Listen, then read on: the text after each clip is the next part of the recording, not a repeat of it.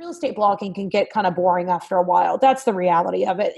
How many times can you talk about property inspections before you just lose your mind? So that's where the kind of community focused portion of it comes into play. And, when you're super passionate about where you live and you love everything about it, you want to share that information with people.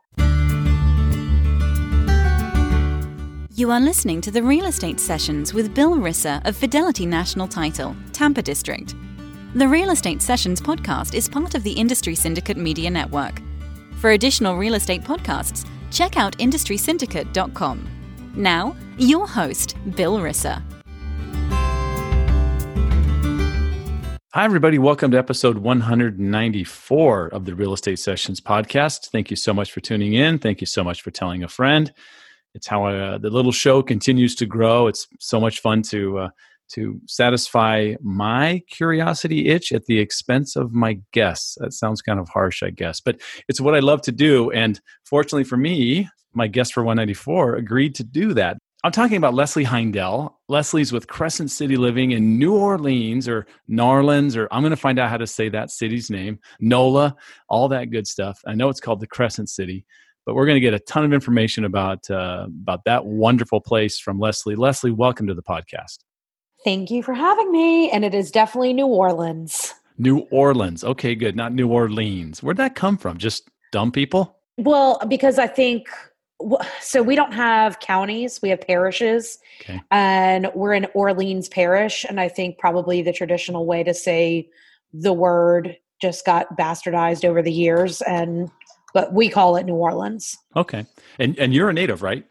Yes. Born and raised. Wow. Fifth generation. Wow. So I'm going to do some super fast math. That's at least 1960. No, I'm just kidding. You're talking about 1800s is where you're going. Your lineage goes back, right? Yeah. My grandma keeps a very detailed family tree. So she's the one who informed us all. So I just have to trust her. Look, New Orleans has some history, some of it really cool, some of it not so cool. Give me some of the things we should know about New Orleans that we don't know. Oh God. I think the one that I really like giving people the scoop on is that Mardi Gras is actually a family event. The, common misconception is that it's, debauchery and women just flashing and all of that. But that's really just on Bourbon Street during that time. The actual event of going to the parades is really a family affair. You get out there with your kids, you go meet your friends and you hang out, and yes, you drink and you eat a lot of fried chicken, you have a good time. But it truly is where you bring your family. That's a huge misconception that all Mardi Gras is that's that thing on Bourbon Street. and yeah. Having been to New Orleans one time and been to Bourbon Street, that's not the most family friendly place after dark, correct? No. And when you see people with their strollers going down Bourbon and the sun has set, you're like, you might want to get off the street, please. It's time. But, yeah. Bourbon Street's more of a tourist destination. Not a lot of locals really go and frequent Bourbon Street that often. I say that my dad is a musician on Bourbon Street. So, go see him though. That's great. So what does he play? I got to ask some questions. What instrument does he play? He is a bass player, and his band is Chicken on the Bone. And after, all the kids grew up and he was able to go back and kind of live out the dream that he always wanted to live. So now you can find him on Bourbon Street 5 days a week playing music. Well, can he play the stand-up bass as well? I don't think so. I think that he would lie to you and tell you yes, but okay. I don't know. Only electric. Okay. All right. So look, I'm a big sports fan. I don't know if you are, but I'm going to ask you this question, then you can tell me what you think. I know the NBA's there. We're right in the middle of the NBA playoffs when we record this. The Pelicans and there's an issue with some of their players leaving. God bless them. Yeah. But I'm going to assume that the Pelicans are way second fiddle, to bring the music back into this, way second fiddle to the Saints. It's got to be a Saints town, right? This is a huge Saints town. Yeah. I am a season ticket holder. Nice. I have a lot of feelings about the NFL, but I cannot give up the Saints. And no, people support the Pelicans when they're winning. And I know some diehard Pelicans fans, but This city is all about the Saints. I mean, these guys are amazing. It's like once they get here, because New Orleans is so different from any place else, we really embrace them and take them in, and they become, one of us. I have to ask this question because it's part of your history, right? I think we're 14 or 15 years away from Katrina. And you're maybe 9 or 10 years away from the Saints winning that Super Bowl. And it seems to me that those two things got tied together. Never forget that Super Bowl. Oh, yes. Tell me about that. What that did for that town. That's the hard thing, right? Because the way the NFL portrays it, you would think that the city would have never come back alive had it not been for the Saints. New Orleanians are just a special breed of people. They were going to come back and do whatever they needed to do anyway. I wouldn't say that Super Bowl was the most important to us. It was the home opener when we played the Falcons and Steve Gleason blocked that punt and the dome just lit up and we won that game. And that was kind of our moment of us being really back. That was so important to us. But the actual Super Bowl win, I mean, I cried like a baby. I was on top of a bar screaming the Who Dat chant while I was crying. It was amazing. The entire city just shut down and went insane. I feel bad for other teams that like never have that moment. And I don't know if I'll ever see it again in my lifetime, but just to cherish it.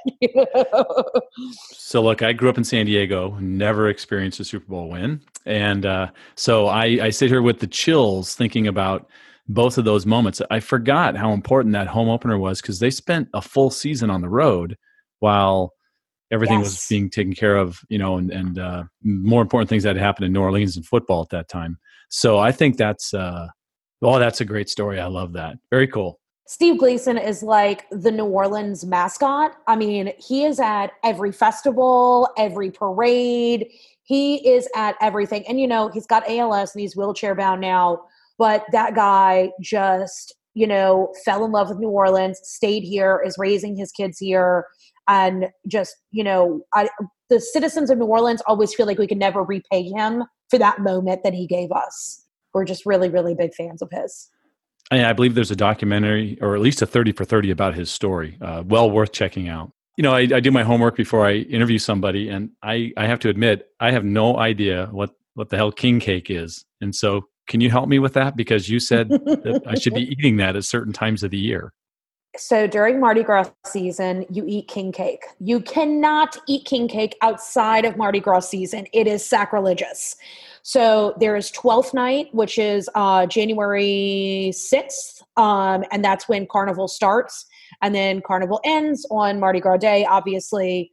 But during that time, you can have as much as king cake as you'd like. It's just this sugary confection. Some people call it like a big cinnamon roll.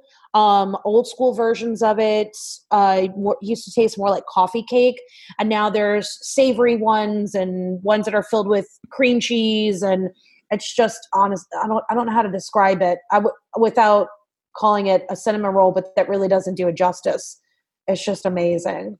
As much as you like it, you will not have any today. You just can't. No. Well, we don't sell it year round. Okay, gotcha. I've never heard of it, so it's got to be a local thing. Yeah, it is. You can find a bakery that will make you one outside of the season, but any good New Orleans person will judge you for eating that outside of Mardi Gras season. Okay, cool. All right. Just the way it's okay. The rules, Yeah, I get it. Like, look, we got rules in real estate too. We're going to talk about that next. So you head off to college. You go to college in state? Yes. Okay. As you head off to college, are you thinking about a career in real estate? Was it something that you wanted to do, or was it the farthest thing from your mind? It was never on my radar. I went to University of Southwestern Louisiana, which is now University of Louisiana at Lafayette. And it's just a couple hours from New Orleans. And I was going for public relations and, had no thoughts in my mind about this. My mom entered the real estate world while I was in college. And I thought she was insane, because she had been in the same career for so long that I was like, why would you leave that to get into real estate? So that, to me, I guess that's when it first would have come up in my mind, but it still wasn't like an idea that I would work in that realm in any capacity. When I left school in Lafayette, though, and I came back to New Orleans, one of my first jobs was working at a real estate brokerage. So I got to see a lot of stuff before ever even venturing into the business myself. Was it sort of admin level stuff, kind of helping out with marketing, that kind of thing?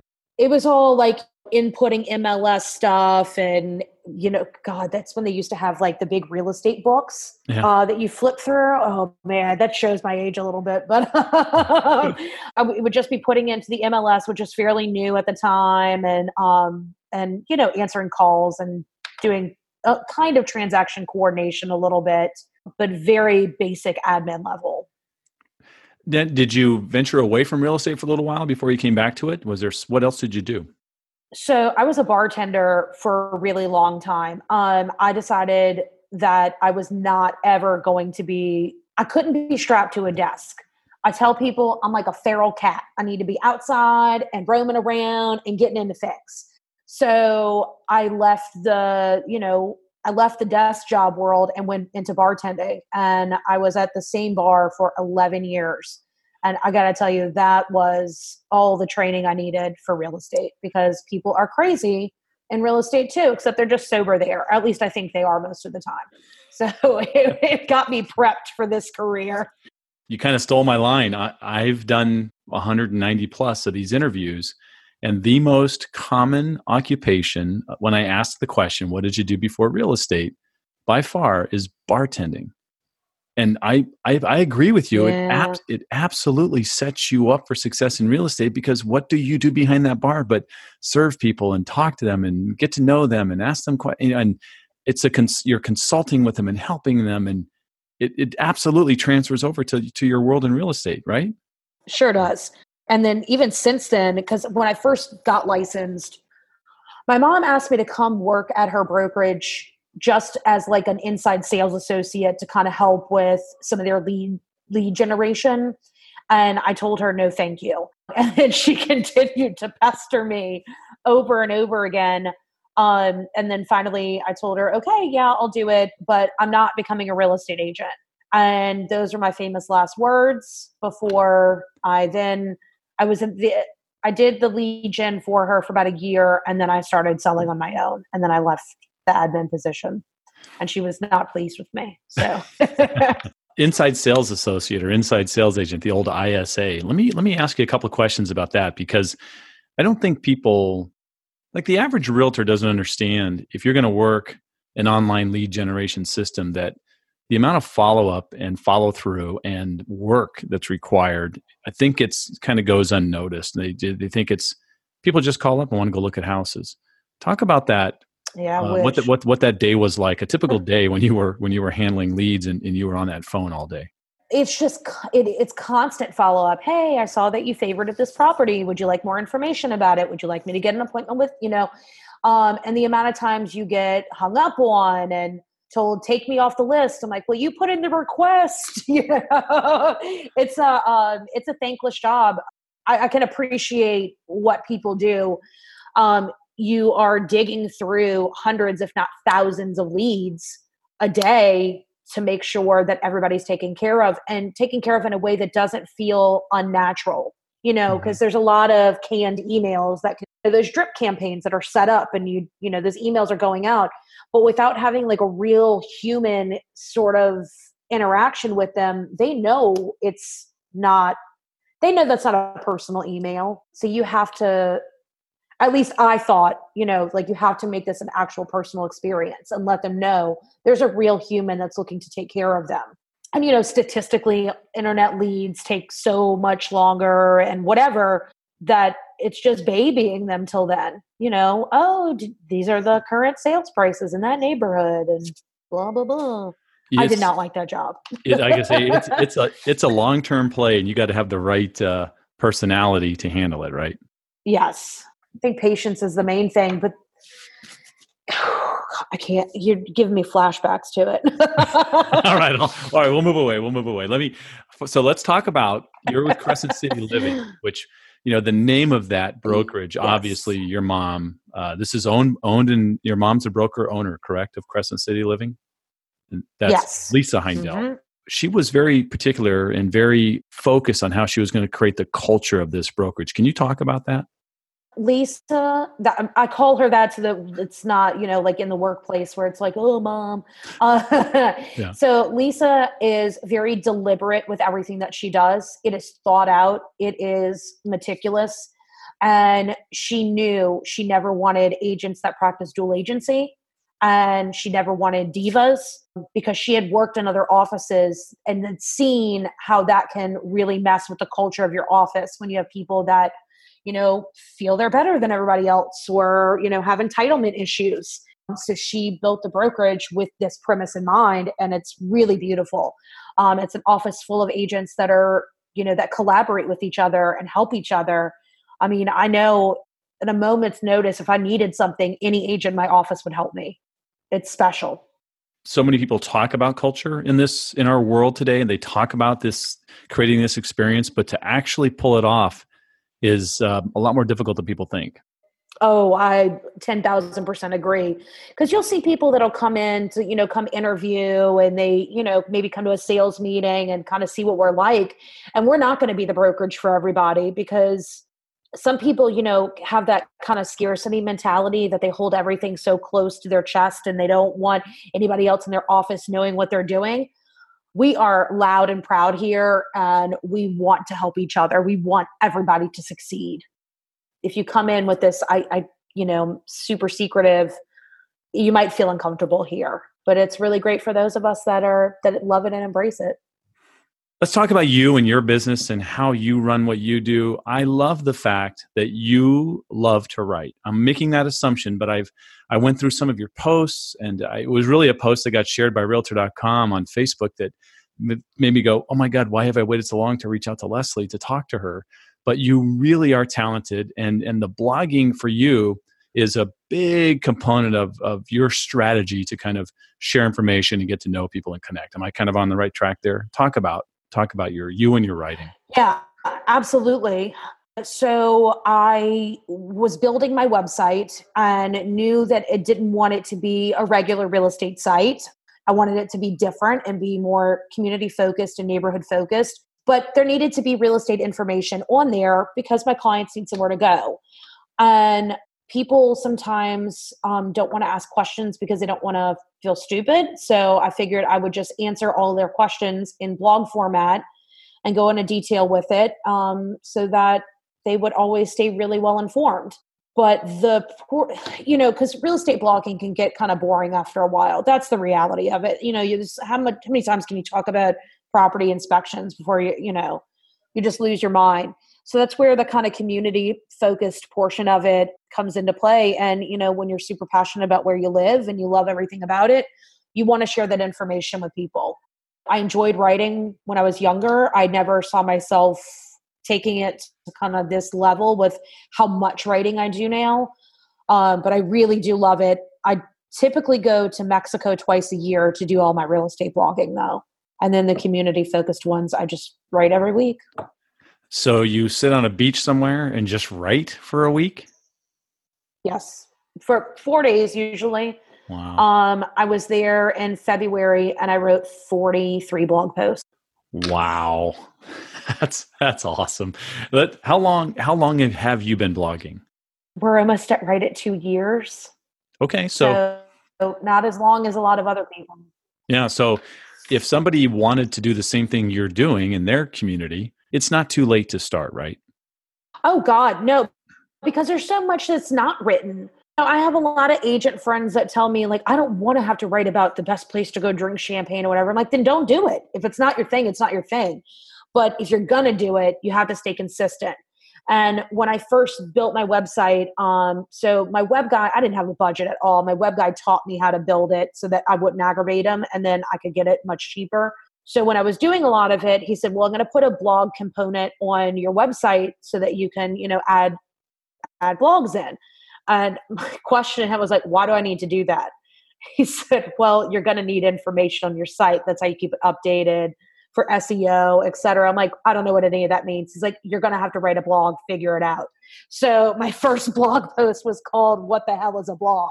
I went into it not really even knowing I didn't know what I was doing at all. I'm sure that the second blog post was terrible. I don't even remember. But no, it's never too late. And there's plenty of people out there who are not writing about the things that you're going to write about. And even if they do, it's still not your voice.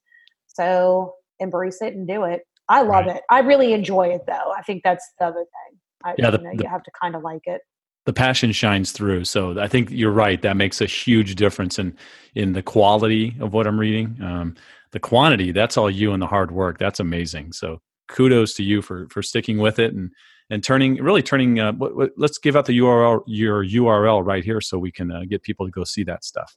It's beneworleans.com. And I tell people it's specifically beneworleans.com because people always ask. The realtor.com post that you saw, when I first wrote that blog post, it was not nearly as good as that. It was more of a rant because I had been so angry about some unprofessional agents. And I wrote this whole thing out and I shared it with one of my good agent friends that's living in Portland. And she's like, while I love it because it's hilarious and so true, she's like, I just don't know if you should really publish that. And I was like, okay, well, I'll just keep it for myself. And then I couldn't sleep that night. It was just weighing on my mind. And I said, you know what I should do is say thank you to the agents that have made me better. And thank you to the agents that are really doing their job super well. So I just rewrote the entire thing at like 1:00 in the morning and put it out there. And then it was received really well. And it made me happy. But I wanted other agents to know, the ones that are really killing it and doing their job super well, you are noticed and you are appreciated. My take on, as I read that post was, this could have been like just the opposite and really just, a rip, a rant, a tearing apart, unfortunately, a major chunk of our industry. But the way you did it, there is still the slightest hint of, hey, why can't you all be like this in there? So once again, well done. Well, I'm hoping that some of the ones that aren't doing it can look at that and go, even if they just take a nugget away and go, okay, well, that's a good idea. I actually should be doing that. Because sometimes when you're newer to the business, or if you just haven't had great training, that you don't even know that you should be doing some of those things. There were new agents in my office that read it and said, I didn't think about doing that ahead of time. I think that's a great idea. And now I'm going to implement it. It really is a love letter. And let me tell you, when I rewrote it in the middle of the night, I had certain agents in mind that I thought of that I'm like, man, that woman taught me so much from one deal I did with her when I was brand new on like a way to act or, things to be prepared for. So those great agents make other good agents. Well done. And I'll put a link to that post in the show notes. And so let's talk about, you're not just a writer. You've got a bunch of different channels that you're using to really show how much you love New Orleans. And let's talk about some of those different channels you're using, video being one of them. And is everything you generate from your website, is it all pretty much organic? Are you doing any kind of thing with paid traffic? What's your strategy there? I tried to figure out Google Ads and I got real confused. So no, it's all organic. Okay. Right. So that is the most complicated thing to me. So no, it's all organic, and it's interesting to see what people have Googled to get to my website. I think that is the fun part for me. So I'm in the middle of this project right now called 365 New Orleans, that every day for a year, I'm posting a different interview with a small business owner or artist or nonprofit that's in the New Orleans metro area. Because of those, they have their own landing page on the website. I've been getting the strangest things that people Google and then get on the site, but that end up contacting me. Like they had one recently that they were looking for a mobile massage therapist. And I'd interviewed a girl that does that. So I guess they found her, but then they also contacted me and they were like, oh, well, I saw you were a realtor and I'm looking at buying a house. I was like, wonderful. Wow. I love that. It brings different things, brings all kinds of different people to the website, having that portion of it too. But I'm really big on Facebook. That's probably my favorite. And then Instagram, of course. There's one thing I've really pulled away from your website, which struck me as a great strategy, but so underutilized. And that is that you openly state, I work with I work with renters. I love working with renters, and I think you're right. I think that's such a huge opportunity to take somebody and build a relationship that's going to turn into 6 transactions down the road. But people just go, I don't work with renters. Tell me why that's such a mistake, that mindset. Okay, I know everybody's market is different. So I always like to preface it with, I understand in your area, if you don't do rentals because they're not listed by agents, then, you're not forced into this model. But before I became licensed, I was looking for a new apartment and could not get any agent to call me back or meet me at the right time or do any of the above. It was ridiculous. So I asked my mom, like, oh, can you set me up a property search, whatever, for a rental? And she's like, no. I'm like, what? And she said, just look on Craigslist or whatever, because agents are awful at rentals. And it's so true. They don't follow up with the renters. They don't show up. They don't, all of it is very true because I experienced it. So when I got licensed, I told myself I will always be the agent for renters that will call you back. I will show up. I will take you to an $800 rental. I will take you to a $2,000 rental. I will take you to whatever rental. And while sometimes I'm not going to lie, sometimes it can be a little frustrating, that you see 10,000 places with somebody and then they just find something off Craigslist. But that's the nature of the job anyway, right? Like whether it's a buyer that you've shown a lot of houses to and you're like, never mind, I'm moving out of the state, But I just feel that renters need good representation and they need somebody taking care of them, and they're not going to forget it because I make sure that every one of my renters is still invited to my client parties. They still get, my Christmas cards. I keep in touch with them. Hey, is everything going okay there? Do you have any problems? Do we need to look for another place? I've got this one renter. I will never forget her. Her name was Catherine. We got her in a new place and it was nothing fancy, whatever. Since then, though, she has sent me easily $1 million worth of deals because of the way that I treated her, and she never forgot that. And so she just keeps sending me people that are buying homes. That's awesome. I mean, look, it's beautiful. Yeah, I mean, we have these conversations, either through the Inman crowd or the Realtor Results Summit crowd, wherever people are having these conversations about the importance of loving on your database. I'm stealing directly from Valerie Garcia with that line, but it really is. Yeah, I love her. Right. And you're doing that. And I think you're showing that you can be successful, very successful by doing that one thing. Look, if you're too packed with other business, and because it happens sometimes, I'm just too inundated with other things that a renter coming in because they require more time usually, and they require a lot more showings. Be honest about it and say, I just don't have the bandwidth to take anybody else on right now, but let me refer you to somebody great, because I have other renter agents that I'll send business to, and they'll send business to me when we're just a little too busy. But I know that I'm going to hand them off to another agent that's also going to take really good care of them. And it's so important. Why should they not be given the same great service that we would give to a buyer or seller? Leslie, I'm going to wrap this up. I've had you here a little longer than I asked of your time. So it's the same question I've asked. Same question I've asked every single guest, and that's if you could give one piece of advice to an agent just getting started in the business, what would it be? Pay your taxes. Ooh, good one. Continue. People do not explain self-employment to you when you get into this business. You are your own, you're your own company, per se. Every single one of the checks that you get, take a percentage out, put it to the side, and pay your taxes quarterly.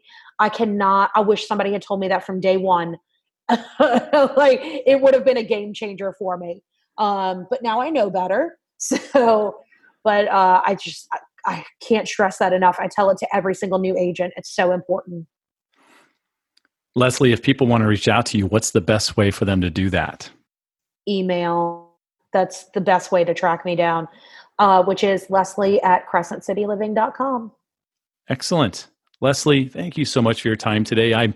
I knew I was going to have a great time on this conversation. You did not disappoint. I think you're doing some really, really cool stuff. And I can't wait to see the posts that come out of your next trip to Mexico. It's going to be sweet. Thanks. Thank you